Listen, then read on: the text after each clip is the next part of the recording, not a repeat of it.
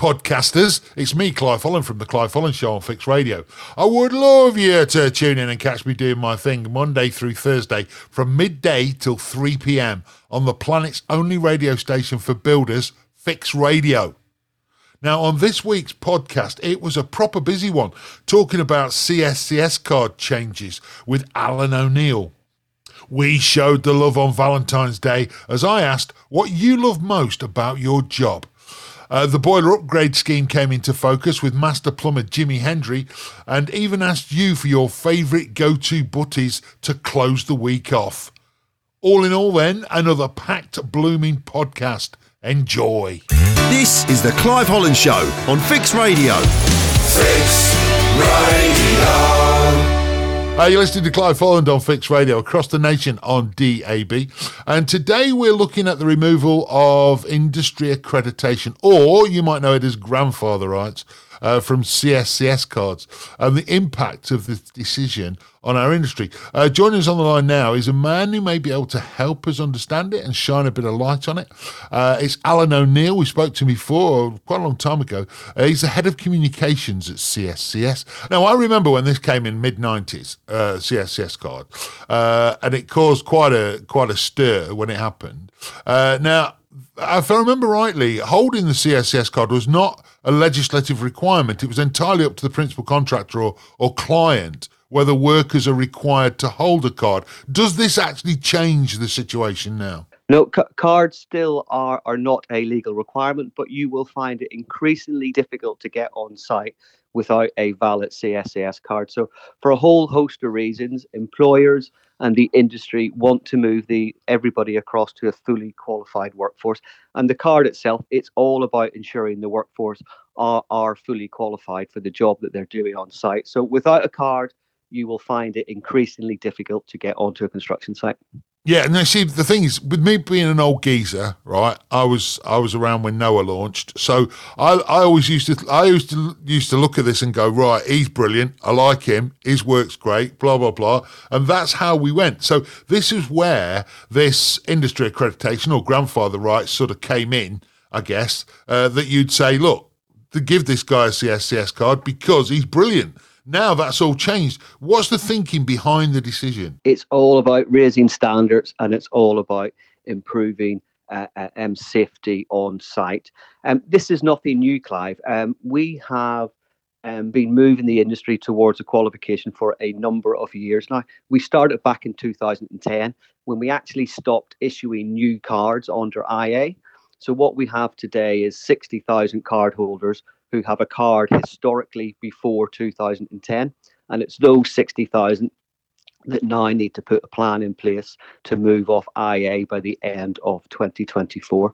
But as I say, this is nothing new. In 2014, I'm sure a lot of your listeners will remember the CSO, Construction Site Operative Card. Yeah. And we withdrew that card because the individuals didn't need to obtain a qualification. Those card holders had to move across to a recognised qualification. We did it again in 2017 with the construction-related occupation card. Same scenario. They didn't require a qualification. At that time, 340,000 construction workers were moved across to a recognised qualification. And again, in 2019, we withdrew the visitor card. So over the last 10 years, we have moved over 500,000 construction workers across to a recognised qualification. And that is how we raise standards and safety in the industry. So the removal of IA, it really is the last piece of that jigsaw. And it's those 60,000. So 60, to get this into context, it's 60,000 of 2.1 million card holders who now need to put a plan in place to move off IA. You've got to understand as well, and I know you'll know this, Alan, and I have to play devil's advocate here, and that is that we are short of tradespeople, and we are going to be shorter coming up in the next few years. We're not going to have as many as we could do with. What about many of the older generation who may now be tempted to get away from site work? These are experienced tradespeople who are now potentially or could potentially turn away from our industry because they don't fancy taking a CSCS card test. Yeah, I understand that concern, Clive. But what's really important to remember here is the industry in recognition of these individuals' experience, so anybody with a card under industry accreditation, they will have been in the industry 20 plus years. Nobody wants to leave to lose these individuals from the industry because of the experience they have.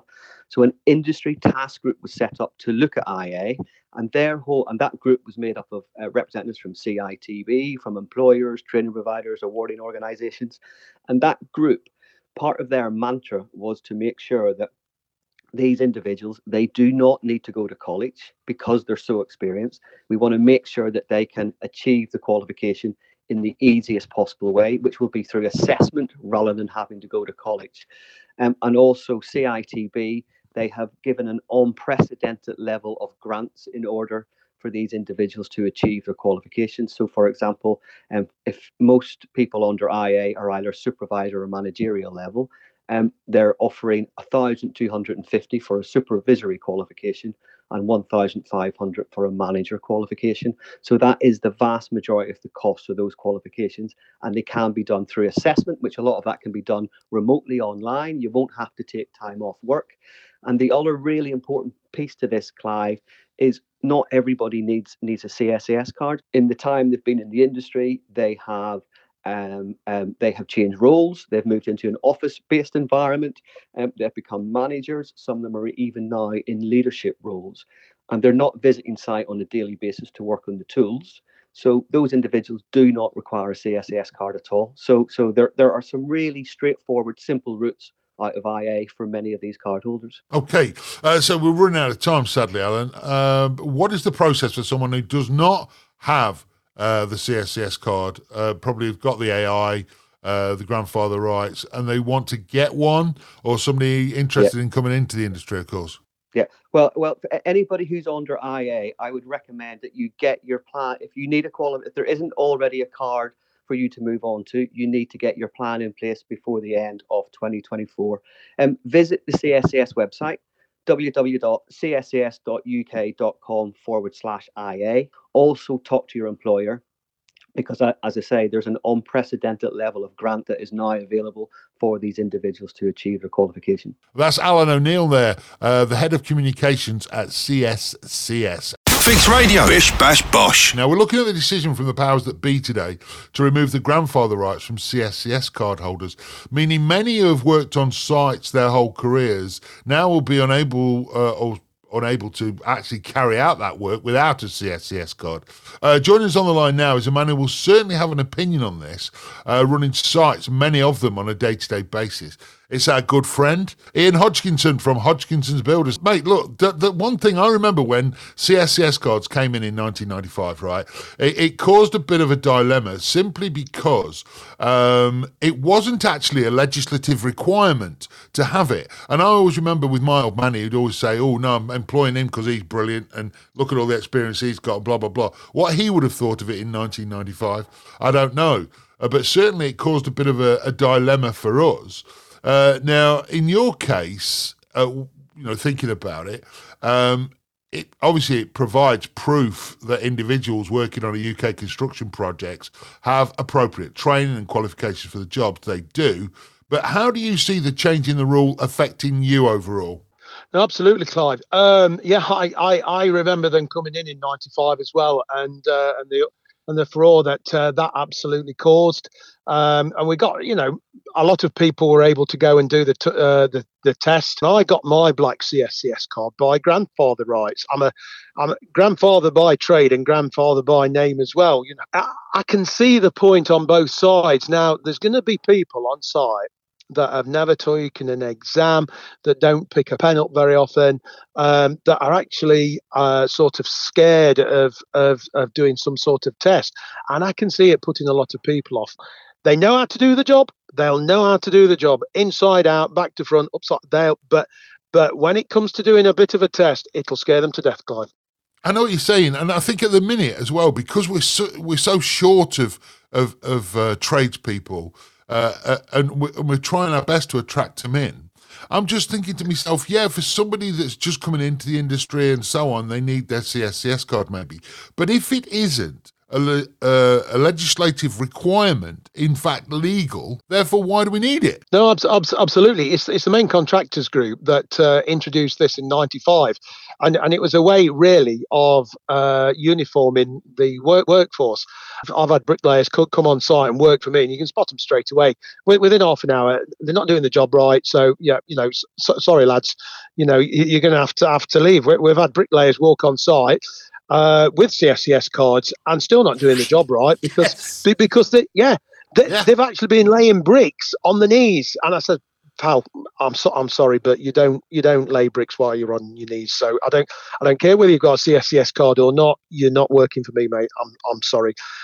It's just you're dead right. It's not illegal. It's not legal, but it's a requirement for the main contractors group. I think if they don't watch it, they'll put a lot of people off. And they shouldn't be getting rid of grandfather rights. I run the course, I follow the rules, so everybody that comes on our site has got a CSCS card. But yeah, I have got a feeling, for some of the guys, and I know we've got some brilliant tradesmen, but will they want to do a test? Probably not. But because of grandfather rights, they've got the card so they can come on site. I know the good ones and I know the bad ones, and I know what to do about it. That's the brilliant Ian Hodgkinson there from Hodgkinson's Builders, our very good friend. Clive Holland on Fix Radio. You're listening to Clive Holland on Fix Radio across the nation on DAB. Now then, today we're talking about the fact that it's Valentine's Day, okay? And I'm asking you what you love most about your job. Now, one man who certainly does love his job, I know he does, you can always tell when he talks about it, is on the line right now, and he's a very good friend of this very show. It's Dave Finnegan from Elwood Enterprises. Dave, are you feeling the love, son? Feeling the love today, mate. How can you not? How can you not? What do you love most? If you could pick something that's at the pinnacle of your job, what do you love most about it? Genuinely the variety from job to job, site to site, the different variety in what I do. I'm not I couldn't think of anything worse than seeing the same four walls every day and doing the same thing and staring at a computer screen or whatever. Like I love to be out and about. I love going from place to place. I love the fact that I've got the freedom to pick and choose where I go to work. Not obviously, what hours I choose to work, because I think like most tradespeople, we become self-employed or start our own businesses to be able to work the hours we want to work, and then we just work every hour. Exactly. How can you not? Everyone goes in with that same mindset, yes. But no, we work more hours than anyone else. But we do it because we love it, mate. And if we didn't love it, we wouldn't do it. It's all consuming. It's all consuming. It's getting the balance right, but I did exactly the same. Now, does Valentine's Day do you feel like you're under a bit of love pressure to do the right thing on Valentine's Day? It should be an all-round thing, shouldn't it? Yeah, it should be an all-round thing, and I'm one of them as well, mate. I do see it as a bit of a hallmark holiday and a bit of a cop-out and stuff like that. But it's an excuse, is what it is. You don't get enough excuses to do nice things throughout the year. So whether it's go out for a nice meal or exchange a present, or a little bit of an excuse to plan an early night. Yeah, then I think it's a good thing. Do you know what I mean? But the one thing not to be underestimated is how good some of the cards and presents are now in the local petrol stations. I think they've really upped their game and really helped out the hard-working tradesperson. Look, we're trying to avoid the petrol stations here, Dave. Right? But have you remembered to get your other half something? Have you? It's not going to be a last-minute dash tonight, is it? To the petrol station. I did it this morning. What's left? I did it this morning. I had to go into the petrol station to get my lunch, so I sorted out a little present while I was in there. And then got a disgusted look from Brandon, my apprentice, when I got back into the van, saying, "Have you not got that already? Are you not prepared?" I was like, "Why do I need to be prepared? It's still Valentine's Day. I've got it today. I'm coming home with a present, so happy days. Everyone's a winner." Dave, honestly, mate, I was not expecting that answer. Where are you today? What are you up to? Just finishing off a bit of brickwork, finishing off a bit of skirting. We're within the last couple of weeks of a renovation now, so it's lots of little tying up bits that we've got to do, just ticking off stuff off the list every day. Brilliant, mate. Thanks so much for sparing the time. That's the brilliant Dave Finnegan there from Elwood Enterprises, top all-round geezer, and we're showing the love. Fix Radio. Bish, bash, bosh. Hello there. Hopefully you're enjoying the podcast that you're currently listening to. And if you are, make sure you download the Ball Builders one. That's me and Sam, that is. Just search the Ball Builders Breakfast wherever you get your podcast from. Because if you don't, we'll send the lads round. Fix Radio. Bish, bash, bosh. Today, we are spreading the love on Valentine's Day and asking what it is about your job that you love the most. On the line right now is a man that, and we know listens to the show, messages into the show as well, and it's his first time, so look after him, show him the love, put your arm around him. It is Scott from Bros Carpentry. Scott, welcome for the first time. You've popped your cherry. I have, thank you. What is it about being a carpenter that you love the most? Being a carpenter, for me, it's being creative. It's being able to walk onto a job and start from skirting boards all the way up to the roof. And the second fix side of life as well. You can be so creative, and I absolutely love it. So we go from sort of MDF, alcove units, and we install those sorts of things. It can be so simple, from just a little cupboard all the way to sort of decorative mouldings up on the ceilings. It's such a creative job, and I guess that's what I love the most about our job. We're not just coming in and whacking a coat of paint on the wall. It's got to be just being creative for me. Getting all those tools out of the van. Yeah, it's brilliant. Like today, for instance, we have completely and utterly emptied the van of tools, and we're creating a sort of custom architrave and custom skirting. And it's been creative, getting all those routers out, getting all the different cutters set up. It's fantastic, and we're all really enthusiastic towards it as well. So. And being able to stand back and look at your work and appreciate it as well. It's not like, I always say this is a problem for like electricians and plumbers and stuff. Most of their work is hidden, whereas yours is there. It's for all to see. And sometimes for all to pick fault with as well, occasionally. Now, of course, it's Valentine's Day today. Okay, I'm gambling here. You've got a better half. I have got a better half. I have. The next question is, have you managed?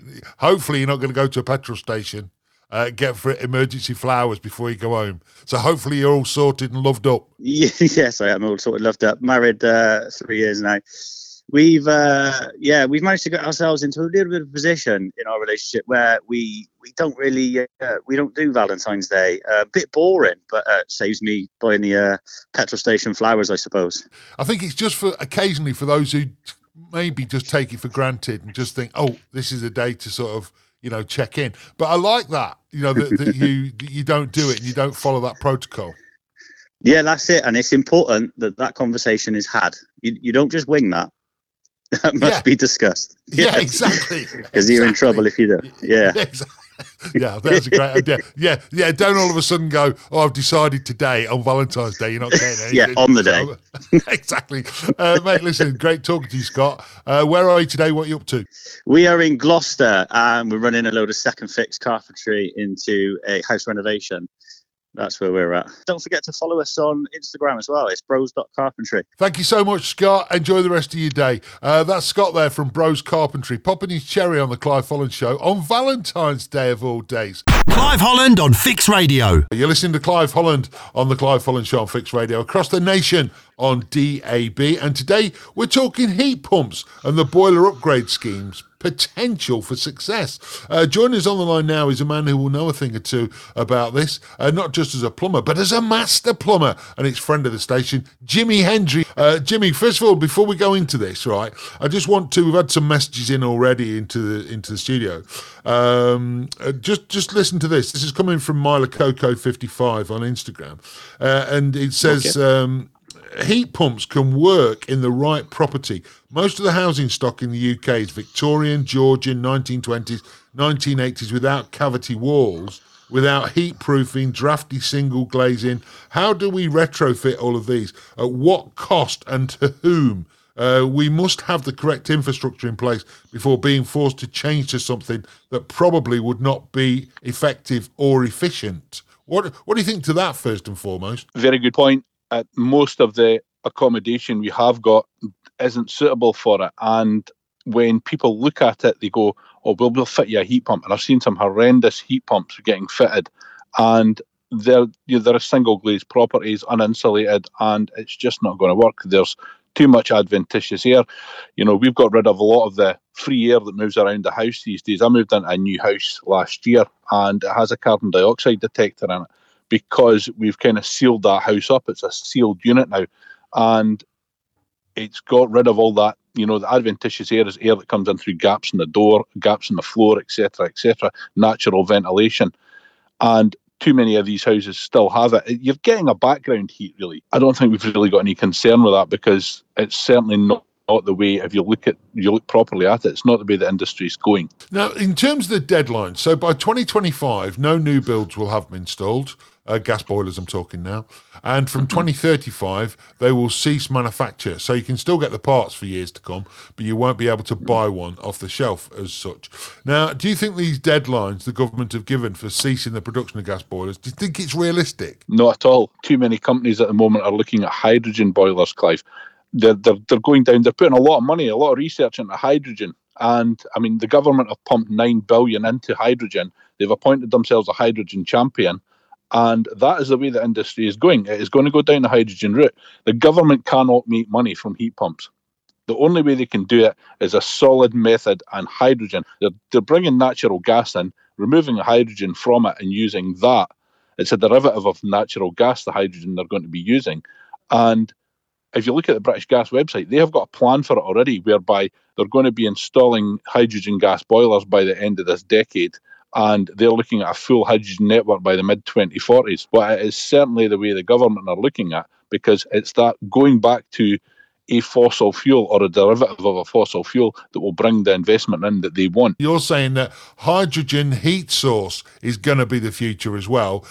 In your own, you say you'll be retired by then, okay? But what do you think the success of that would be? I think it'll be very successful, because all you're doing is linking your boiler up to another gas, pretty much. Everyone knows how to run things on gas. We've got gas safe register, and the government are never going to allow the gas industry to die on its knees in the next 20, 30 years, because too many jobs are dependent on it. You look at big companies like Cadent Gas. You've got the Scottish Gas Network, SGN. I'm looking at them. You're talking about a multi-billion-pound industry, the gas industry. There is no way the government, or with it being such a reliable way to bring in revenue, there's no way the government will let that die. And that's why they have, as I said earlier, invested $9 billion and appointed a hydrogen champion, because this is what they want. They've invested $450 million, a fraction of the cost, in heat pumps, because they know they cannot make money from it. Wow, I tell you what, Jimmy, it's explosive, isn't it? I mean, gases anyway, but I mean, for me, that is something that's going to get tongues a wagging, because I think as well, we're talking, my next question to you is now a good time to get training to install air source heat pumps, but you're trained to install air source heat pumps that may or may not succeed. Let's say success rate is 50-50, and now we're talking about hydrogen. On top of that, what would you say to anybody that's a gas installer now? Would you sort of say, look, go down the route of air source and train for that, or not? I would say no. Any courses that any of my friends have been on, they look at them and go, what value are you really getting for them? You're not really picking up the knowledge that you need at the end of the day, unless you're intensively doing it. And I mean, there are plenty of companies that intensively install these things, but up here in Scotland, you do not have to be Offtech registered. It is not a legal requirement as it is in England. And many plumbers there just don't bother. They've been doing oil for years, so they think, well, why bother on something which is kind of, it's voluntary whether or not you join it. So they don't bother. And I think the same's going to be with heat pumps. Everyone who's installing gas boilers at the moment are going to stick with gas, because they're also looking at the hydrogen plan, the long-term hydrogen plan that the government's got in place, the British Gas have got in place. I mean, you get rid of gas, you're getting rid of Gas Safe, you're getting rid of Corgi Technical Services, SGN, multiple agencies which rely on gas for their core business. And it's just never going to happen. I would put money on it. It will never happen. Jimmy, thanks so much for sparing the time to join us on the Clive Holland Show. Have a great rest of the day. What an interesting conversation that was, for sure. Fix Radio, made for the trade.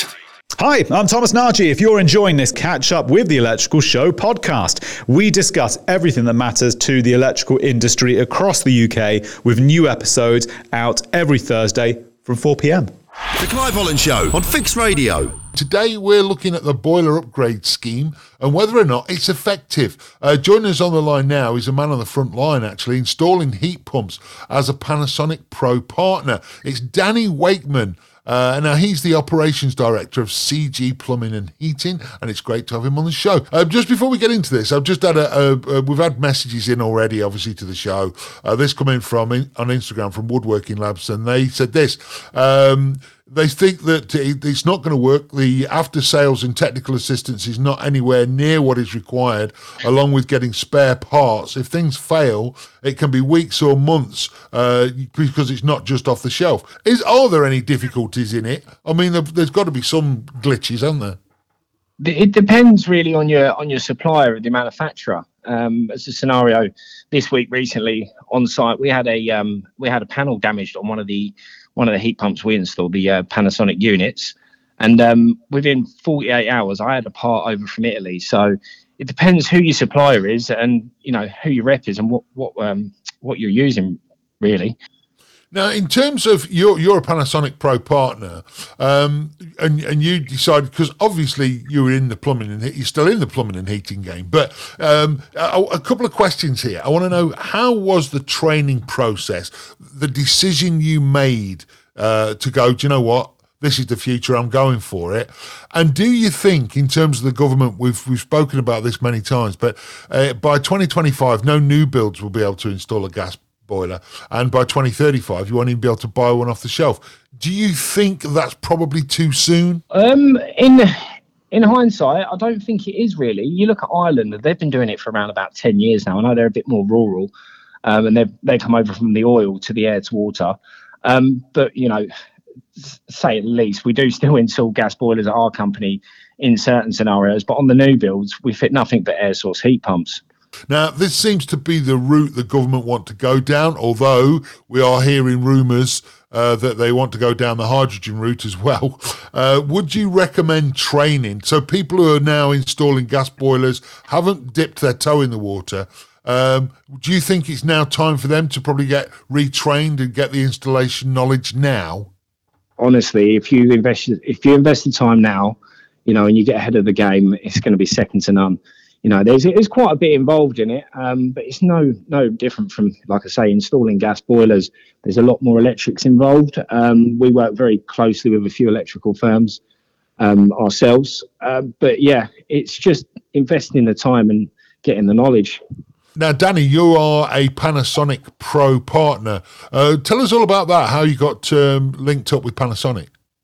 So on our project in Ely, we had a bit of a shortfall where another air source heat pump company had a shortfall with stock post-COVID.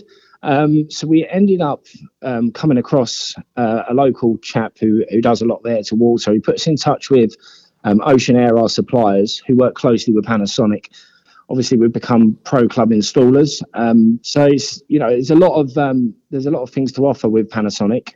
Danny, listen, let us know where you are today, what you're up to, because I'm nosy. I'm currently on a site in Ely, in Cambridgeshire, for our clients, Palace Green Homes, who are a council-backed building contractor, and currently commissioning a Panasonic unit myself right now. That's Danny Wakeman there. He's operations director of CG Plumbing and Heating. The Clive Holland Show on Fix Radio. The Sparks have the best lunches on site, usually lobster or caviar, something along those lines.